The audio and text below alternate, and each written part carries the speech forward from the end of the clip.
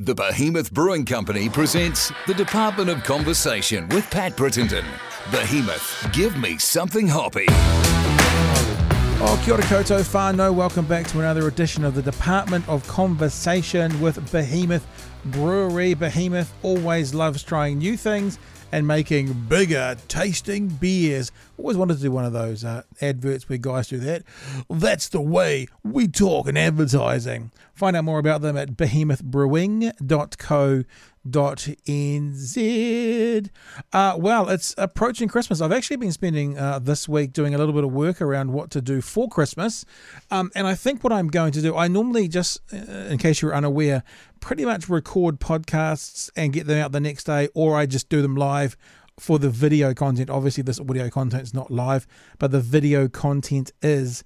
However, I think through Christmas, I may have the opportunity to back a few up because at the end of the year, everyone wants to talk. So you will continue to get some podcasting over that Christmas period. It might be one or two a week, depending on how many people I chat to between now and Christmas. So if you are someone who listens and you enjoy listening, then you will be able to continue to listen as we go through that Christmas New Year period. Thank you for listening. If you do happen to be getting us on iTunes, a rate and a review would be greatly appreciated, because it does help the algorithm kind of put our podcast in front of more eyes, which helps more people listen, which helps more people check us out, which is helpful. So coming up in the next few weeks, we are going to have comedian in next week, Guy Montgomery. We've also got Gabrielle Stone coming out. Gabrielle Stone's got a fascinating story about basically being left by a dude, treated like crap, and then turning her life around, writing a book, becoming sort of one of those people that everyone then talks to and talks about so they can get their crap together. A bit of a guru, if you will. Gabrielle Stone will be coming into the studio. Well, virtually coming into the studio over the next couple of weeks as well. You'll get her definitely before Christmas. All right, guys, thanks so much for being with us again. I was lucky enough to be able to catch up with Debbie Ngarewa-Packer. Talked to her a couple of hours after the first time the new leader of the National Party, Christopher Luxton, went head-to-head for the first time with Prime Minister Jacinda Ardern. So it was an interesting insight from an MP who was sitting in the House while that happened into what was going on. Also, a whole bunch of conversations around what Debbie's all about, what the Māori Party is all about, issues around Māoridom at the moment, and just good chats from a good lady. And we look forward to speaking, I guess, to the Māori Party again in 2022. But this was my first interaction for this year with the Māori Party and co-leader Debbie Ngarewa-Packer. And welcome to the Department of Conversation, Debbie Ngarewa-Packer. Thank you so much for joining us, Deb. Really honoured to have you in. Thank you. Thanks for having me. You're sitting in. Sorry, I've just got someone that's come and someone that's just arrived. So you know how you said you're organic? We're organic all the time too. Kia ora. Oh, kia ora, kia ora. How are you, man? Yeah. We're like organic too. We have no boundaries around here. So yeah, no, it's lovely to see it. What is it? Bugger, both leaders, 2 for the price of 1. Yeah. You can have 2 for the price of 1 anytime. Yeah. Well, thank you for that. That was nice. Hey, you're in Parliament building at the moment because as we're recording this, question time is going on, yeah? Yeah, it is.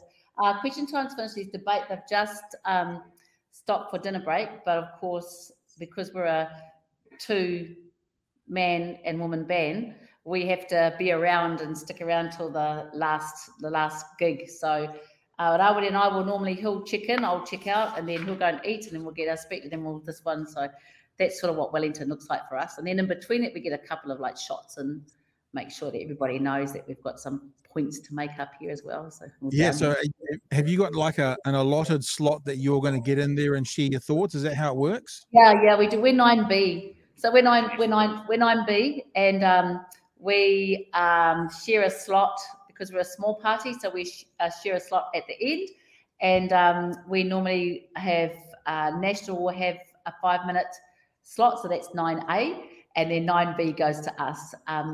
So that's how we go on the debate. And when it comes to the questions, it just is about whose questions get up and I guess how they're drawn out. But again, because we're a small party, we get one question, one primary question about every 7 days, which works out about a week and a bit, and then 4 supplementary questions a week. Anyway, so we don't get to talk a lot, so we've got to make it work.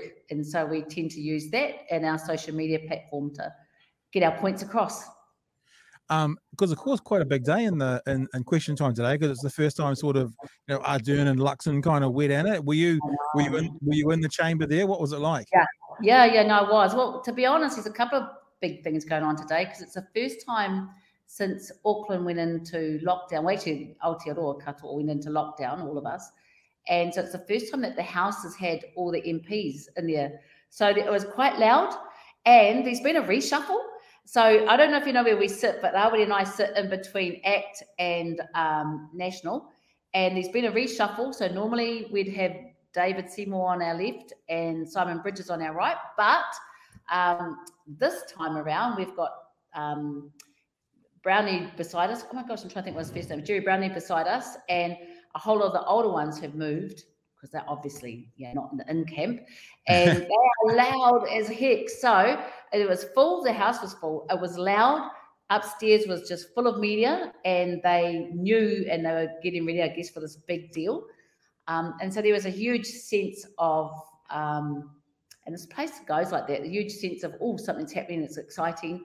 And then Chris got up, actually, and it's done. It's his first gig with the Prime Minister, so he's now full-scale initiated. I was thinking there's not many people who can admit to having David Seymour on their left. And he'd normally be much further right than most people. But... No, he's very much on the left. He's on Rawiri's left. And Rawiri and I, actually, we're the only leaders I know that fight about who's going to sit in the front. And because I pulled the age thing, Rawiri has to sit in the front and he sits in between. And I can't remember who's taken Simon Bridges' spot to the right of us, but National are very much to the right of us. So, yeah. Yeah, in more ways than one. I was going to ask you about that actually, because I've got a little clip here. This is just fresh from the House today, and I'm going to play it so people can check it out for themselves, because I wanted to know, and I'll play this clip. It's only going to be 30 seconds. If you enjoy this, because sometimes it does feel a little bit like schoolyard. This question that's coming from Mr. Luxon through to the Prime Minister is basically saying, "Do you agree with me that your party is crap?" That's kind of what he said. Let me play the question. You go for it. Does she agree the failure to increase ICU beds during a pandemic is quite simply another illustration of her government's ongoing failure to deliver and to actually get things done? Mr. Speaker. So I'll leave it there. But I'm interested because, I mean, obviously it is literal and figurative politicking. But do you enjoy that kind of thing? Because that to me is kind of a game. He's playing a game because he knows what she's going to say. But is that something that you enjoy getting into? Well, I think the thing is the whole questions, and it's actually quite different for Te Pāti Māori, because remember, with Rawiri and I being in, it's the first time we've actually been in backbench. It's the first time that we've actually been in opposition fully. And one of the things that's really critical is it's a bit like chess. It's a bit like, what's that game you play when you've got to figure out where each other's ships are? And you've got to, battleship. It's a lot like that, because you've got to try, and your team have got to try in that very short time, think of a question that's going to bring out or expose a weakness or bring out an answer. You've got to provoke a whole lot of aspects. And that question's quite loaded. And so there's a lot of drama. There's absolute 3D, 5D, 6D chess playing going on. But most importantly, they're trying to advance each other's policy, and often the person being questioned doesn't quite know. So just as an indicator, the first question that National asked Labour was, does the Prime Minister stand by all her comments or actions? Wow, that could be anything. And so her team have to guess what it could be about, and his team have to keep advancing. So it's very tactical, but as much as all the drama and the noise goes on, the critical aspect is the questions is a way to be able to open up each other's policy and be able to bring things out that you otherwise wouldn't. and maybe media wouldn't ask, or maybe so it's it is tactical play, and it's a critical part of democracy. Because obviously we're recording this, so we're going to upload it later on, so we don't have to keep our powder dry. What are you going to be asking about tonight? So tonight, so the questions are only from 2 to 3. So tonight I'll be debating two things, and one is about the housing aspect. We are also, and if that the changes that they're making, the fact that it may make things a little bit easier for those renting, but it's still really difficult to be able to get into a home. It's really difficult to free up housing, and that's a critical part of our focus. And then the other thing is oranga tamariki.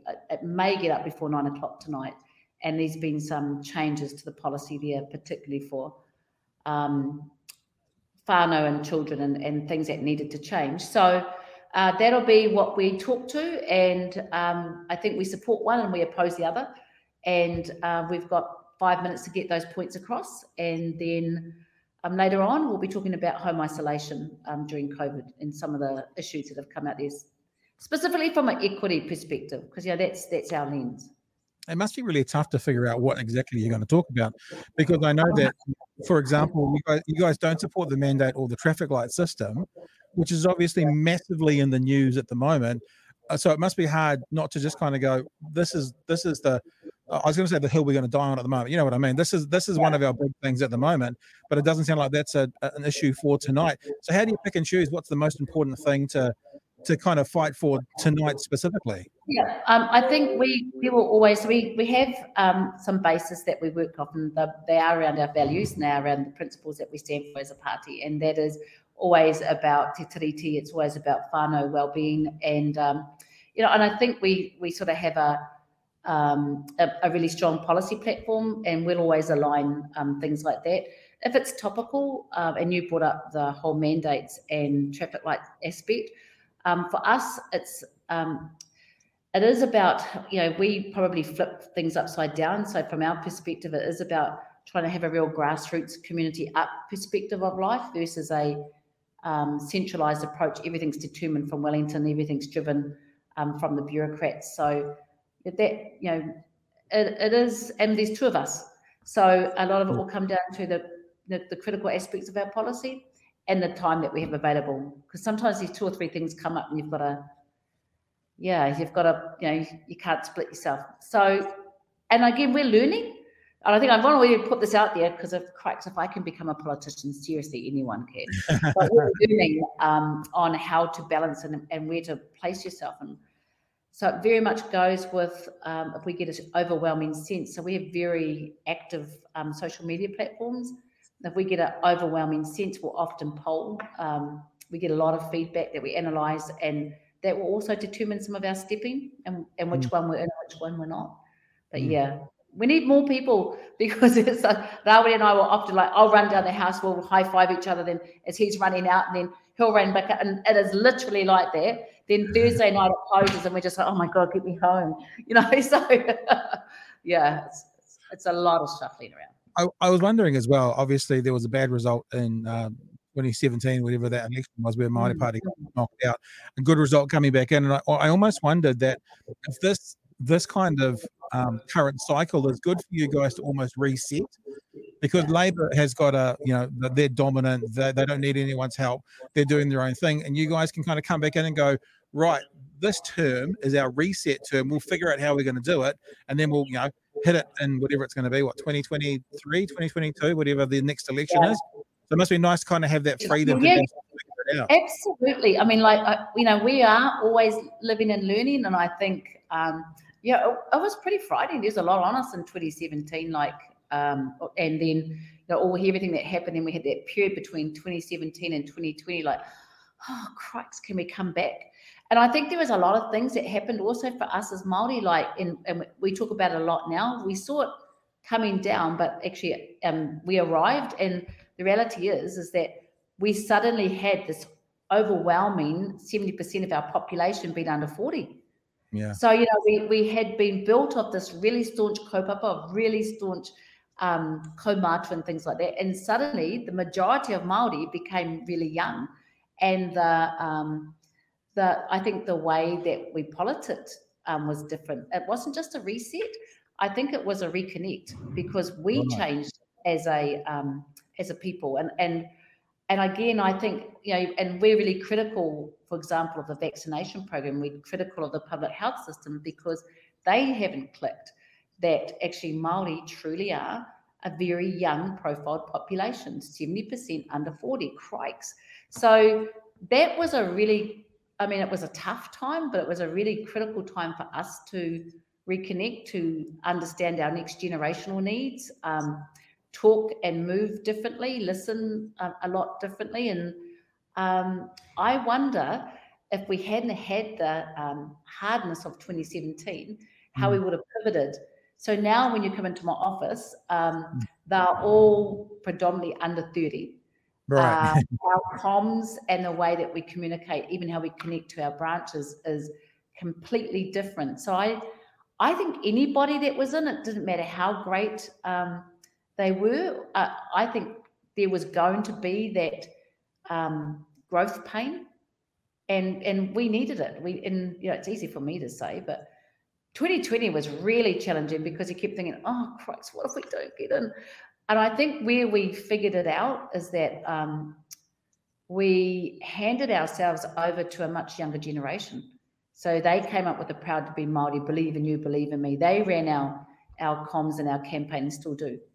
So I think it was a really good time to understand ourselves and how we'd grown. Sounds like you're saying it was kind of, in hindsight, it was kind of the kick in the pants that the party needed to move forward for the next 20 years, so to speak. Which is a horrible thing to go through. But I know. You know, sometimes when you're going through a separation, you think, oh, I don't want this relationship to end. Then you come out and think, oh, thank God it ended because I've grown so much. But I think, in reality, that is what it felt like. But there was so much at stake. And, again, the other part of us, it's really important for us as Māori to actually stay connected to our beginning, to stay connected to our values base, to our kaumātua. And, you've got 3 generations going through that, a generation that never, ever had internet, that never, ever, had the digital life that we have now, versus this whole generation that it's a real challenge. But I think because we talk intergenerationally, you can do it.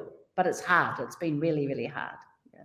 So from a policy point of view, talking about having this term and sort of almost having no pressure because Labor's so dominant with their numbers. I don't say we had no pressure. We still got pressure. Okay, my term. I mean, what do you actually want to achieve, like within the House? What would you like to see happen?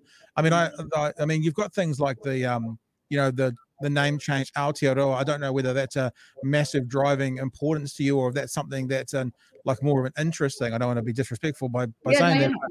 But which actually I love, by the way, because I host a debate show somewhere else, and I want to do that as a debate.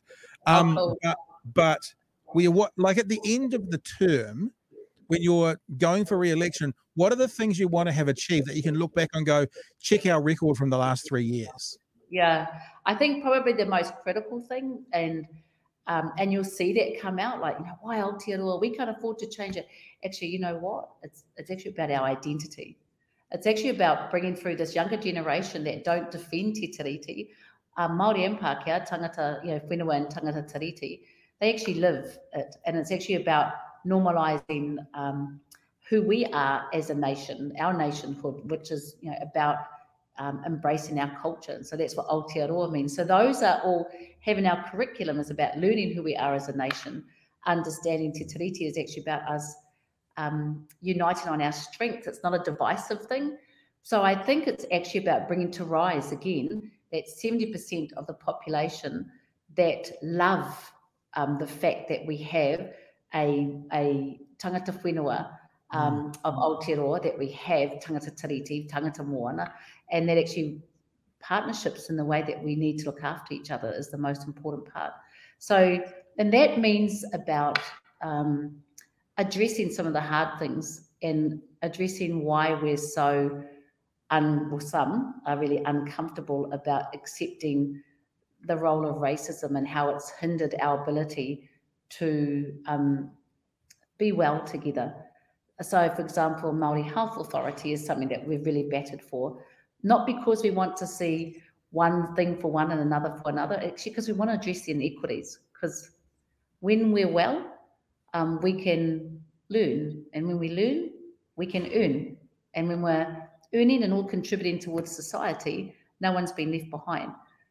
So it is, I think, if you were to ask us, what do we want to achieve, is actually bring about the significance of being united, the significance of accepting our differences and not having to apologise or defend or feeling attacked, being provocative to do that, because I think there is a generation that's really uncomfortable with that, but I hold on to the fact that there is a huge majority that love being Pāki and say, Taranaki's my maunga, Pāti is my awa. They belong with us just as much as Māori, and I think those are some of the things that we want to do. Now, that also means, in a nitty-gritty sense, that we have to address the things that are making Māori die earlier and making us not learn as well, and things that are addressing us as a nation where we have huge poverty, and it's not just a Māori thing, about housing. So, we're really, grassroots, pretty basic, but most importantly, if we can do that, we can look after our people and we can look after our planet, then we can, look after and create a really great economy. But if you leave people behind, we're forever going to be in a deficit position and have complex social issues. So those are the things, but you can do it in a really mana-enhancing way. So wearing taonga and bringing Māori into the house is just about, oh my God, seriously? Isn't this simple? Like, our kids should be celebrating and wearing taonga instead of a tie.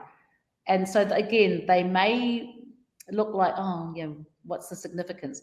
The significance actually is about asserting ourselves here in Aotearoa. And that's the name, learning our own history, not someone else's. So, and I think, it comes out, I think it comes in the way and we weave and do things, and some of them will be very young and provocative, and some will be pushed through policy and stuff.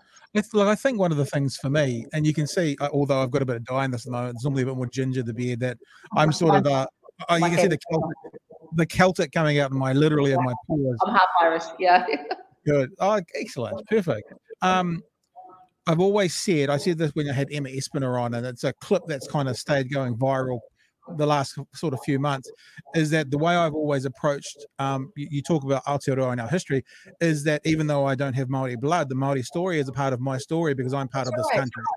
So it's got to be. So people have to accept that if you're a New Zealander, if you're a Kiwi, if you're part of this land, if you're part of the story of this country, then the Māori story is a part of your story. Absolutely. And that's how we should be. The fact that our ancestors looked after everyone else. My mother's Irish. She's better reo speaker than my dad. It's, actually probably better than everyone up until she had an aneurysm. And the thing is that at no stage was it intended that we didn't truly look after each other. And you come to my whānau, even to this day, my whānau will stand up for everyone else and put themselves last, which is some of the things we saw go down even in the COVID space, is that, some of them wouldn't go and look after themselves till they knew that their kids and everyone else was done. That's just a collective way of looking after each other. But where I was going to go with this comment is that I think the unity aspect for us is really important, but we shouldn't have to do it by defending our uniqueness all the time. Just because you're pro-Māori doesn't mean you're anti your Pākehā or your European, whatever other side. Yeah. But I think that's a dialogue that is has got a generation that hasn't been raised with it, and I get it, but it doesn't mean we have to halt because they're not comfortable. It's also quite a simple concept to understand if you remove what some people think is the emotion from it. That's like people who fight for breast cancer doesn't mean they're saying screw you colon cancer. It just means they're saying yes for that, and they support other things as well. That's right. But the other side of it too, it's so funny because I often will sit to my mum when you were talking about the awa and the maunga. One of the things I'm really passionate about is the seabed mining and leading the seabed mining. There are so many things we come together on, and protecting our environment and our planet is one of them. It doesn't matter what race. When you come home, those in Taranaki will absolutely, there's no way that our tangata tiriti, the Pākehā whānau I've grown up with, don't think they have a responsibility to protect our ocean. So yeah, we already do it. I just think sometimes it gets complicated when somebody thinks you're taking something off someone else to do it. Right. We already live it. Hey, a question that actually ties quite nicely into this that I was thinking of before, because you talked about bringing into the house taonga, and treasures and that. I was thinking about this from what is precious to Māori, and I was thinking, where is the line between cultural appropriation and cultural appreciation? Like as a New Zealander, where like we've all had conversations around who should and shouldn't wear various moko and that kind of stuff. But do you have a thought around where that line would be? Like we see people wearing greenstone all the time, and that seems to be acceptable these days.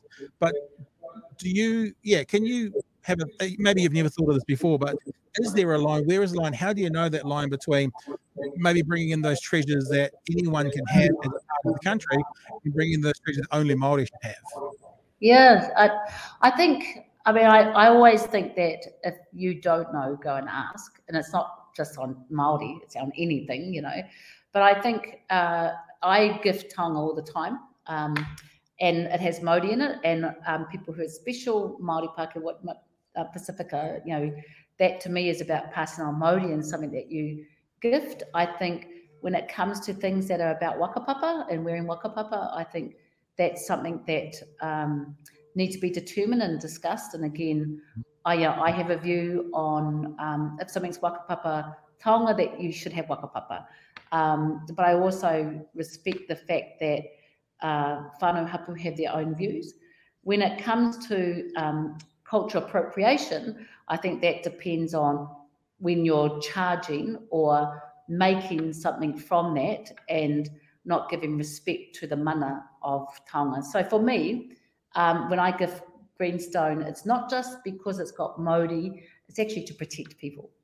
And right. I think that's the difference. Is if you want something that's hugely significant to you, and it comes from who gave it to you. And so in order to give something called wakapapa to somebody, there has to be a wakapapa connection. In order to give a taonga to somebody, it's love and protection. But if you're using it to, I guess, to exploit or to make a commercial gain from without respecting the essence of it, then yeah. I'm a pretty simple person, and I just think, there's a lot we don't know.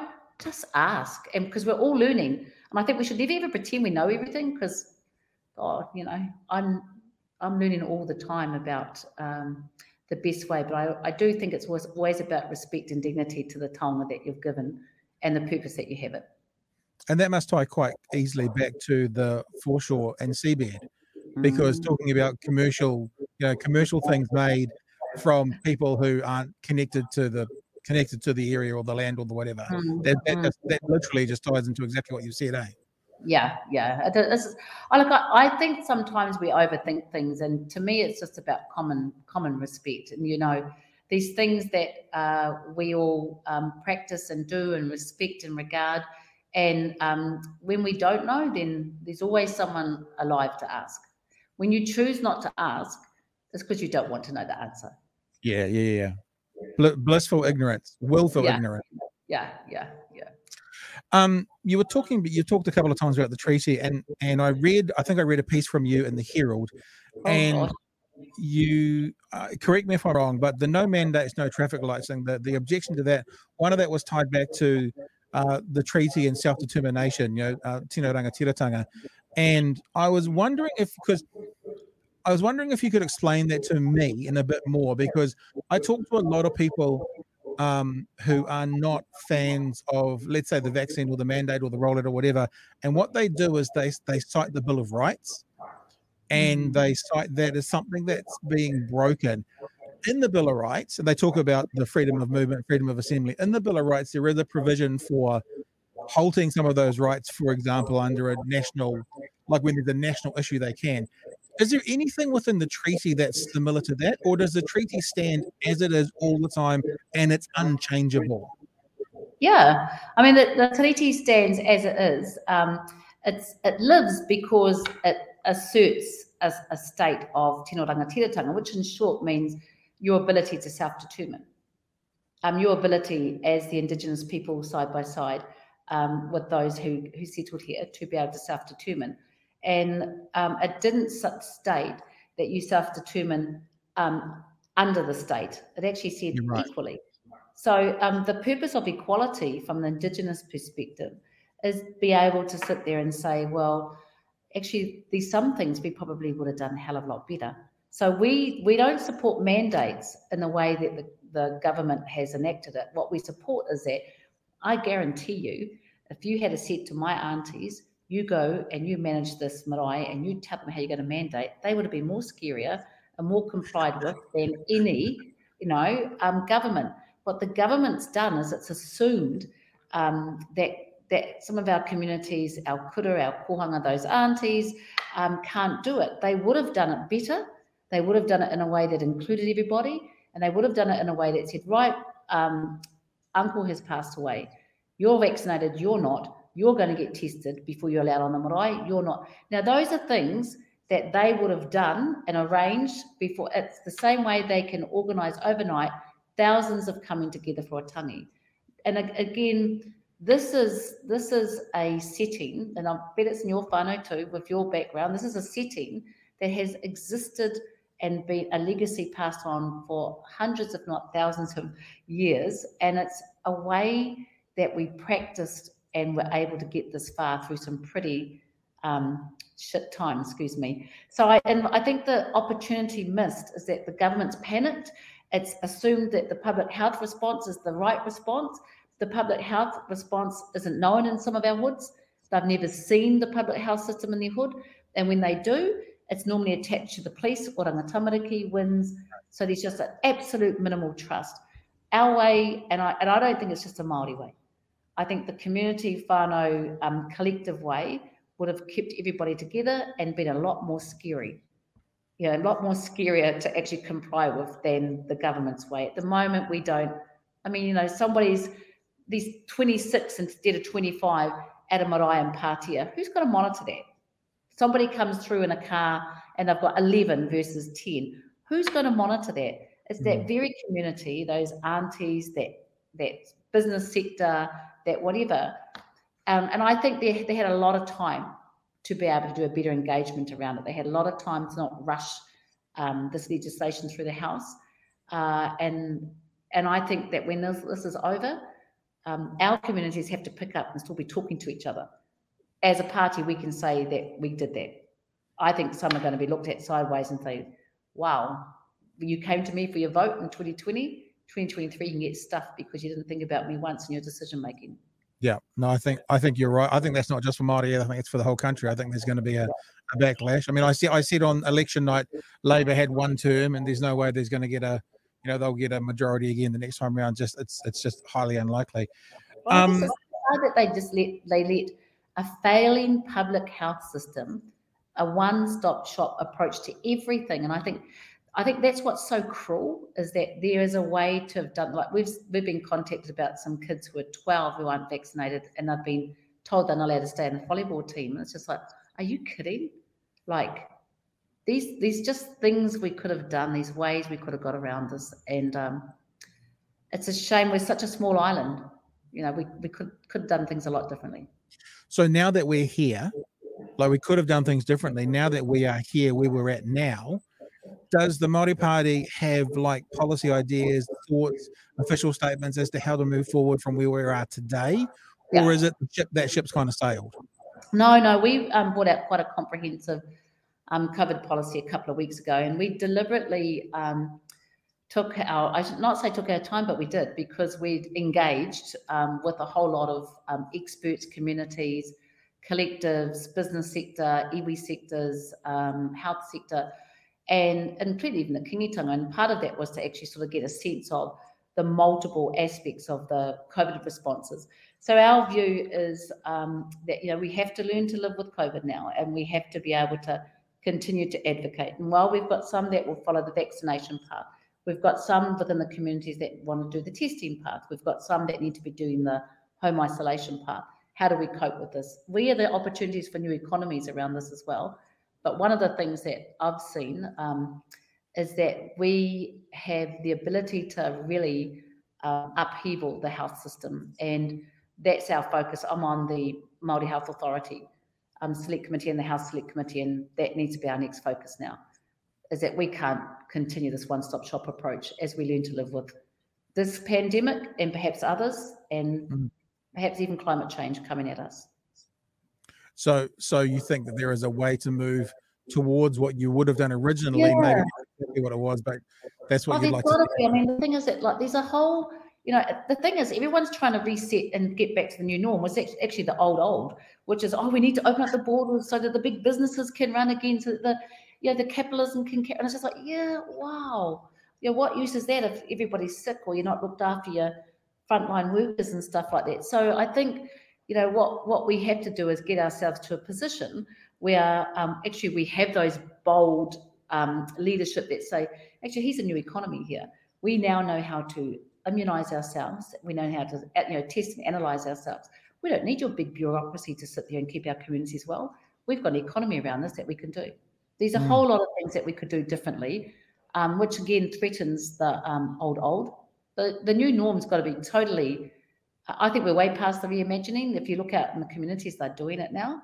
And I think to a large degree, they've embarrassed government departments and agencies because they've actually shown that they can stand up with minimal resourcing, that they have the capacity to get into the hard-to-reach communities and the easy-to-reach communities. The and models have really shown some massive stamina and resilience. You look at Te Whānau JT and them. I mean, they've gotten out in vans and camper vans. They've mobilised out from the ground up.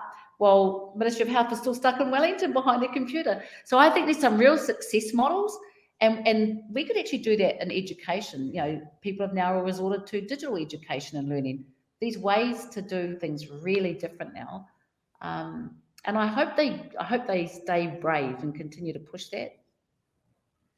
I'm wondering as well about your relationship with Labor. I mean, we're talking today about how maybe they haven't done some things so well for Māori and that you think should have been done better.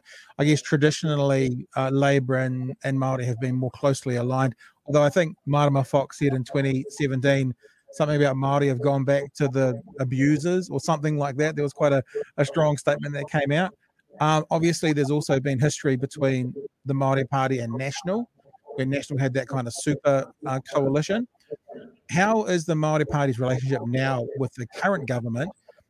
And do you guys ever have conversations amongst yourself or even officially with moving forward? Because at the next election, it's highly likely that Labour is going to need some partners. Where do you see the Māori Party sitting on that kind of political sphere at the moment?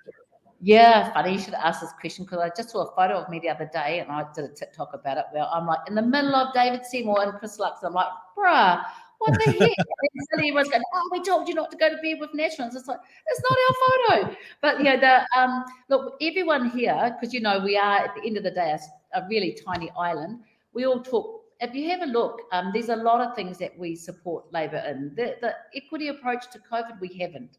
It hasn't been a winner. 2020, what they were doing, we're really on board and very supportive of the health approach. But there's a whole lot of other things, the Matariki, the Māori Health Authority, the way that they've done the Māori wards pushing, that those are kaupapa that we have quite in common. And yeah, we do talk a lot to each other. We do meet and talk probably more informally than actually, no, there's probably a couple of ministers that we meet with regularly. And the same with Marama, with the Greens. And look, I haven't been a great fan of Judith Collins. I was the one that nicknamed her colonizer, sorry. But the reality is that we didn't have a lot in common. My belief is that,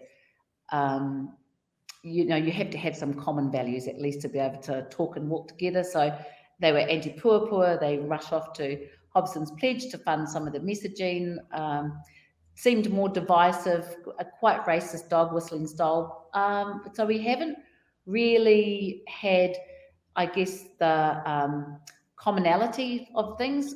Rawiri and I really enjoy being able to be quite unapologetic in this term. It's a position that I think we needed to have, the freedom to talk as Indigenous peoples. And I think that's given us a really different platform. And so much, I think your question is asking, have we made a decision who we would go with in 2023? No, I'm not asking that. Oh, cool. But the reality is, we will always focus on what we need to. We spent a lot of time being subsumed in other relationships. It's not just national, it's even in the treaty and settlements and stuff like that. So, I think, we get on well across with other Māori and other common values and common kaupapa. But those that we don't, we're very open about that too. So we don't have Obviously. a lot of Seymour. Yeah, well, I was going to say, obviously, not a lot of conversations with Judith Collins now. Do you see any difference in Mr. Luxton? Could there be any more dialogue there than there would have been with Ms. Collins?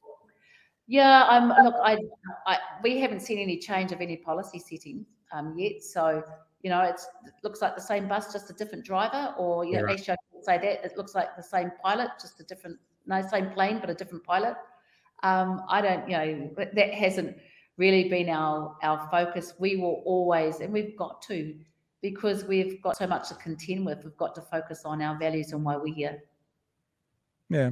Hey, we've got a couple of minutes left. Anything you want to leave listeners and viewers with? If people are listening, just reminding you, Debbie Ngarewa-Packer, the co-leader of the Māori Party. Anything you want to leave the listeners? I'm just really grateful to have a yet with you. It's actually been quite nice as I've been sitting here looking to see if I'm due to go in the house or not. I just want to hope that everyone's looking after themselves, and it's coming up to a summertime, and I guess for some it's going to be really great to finish at work, but for others, they're not able to join some of their whānau overseas, or some are deciding not to travel to places where iwi are asking them not to travel to. So take time out, check on those that maybe be a bit quiet and a bit still, and make sure that you're able to support those that may go in isolation. And if you get on social media, can you share some happy things? Because there's some really bad and sad people out there. So I'd really love to be tagged in all your great things, like whether you're surfing, I love surfing, preparing kai, eating with each other, or just partying. Like, fill your social media with some really great stuff and try and swamp out the negative stuff. That'd be really awesome. Go back to that that New Zealand hellhole hashtag. That was a brilliant one, saying beautiful things around New Zealand. Hey, Debbie Ngarewa-Packer, thank you so much for joining us today. I know that you've got dinner to eat and then a house to get back to, so I do appreciate you squeezing us in for 45 minutes. And have a great Christmas, and I'm sure we will talk again sometime soon. Awesome. Thanks, Pep. Appreciate it all. Look after yourself. Ka kite.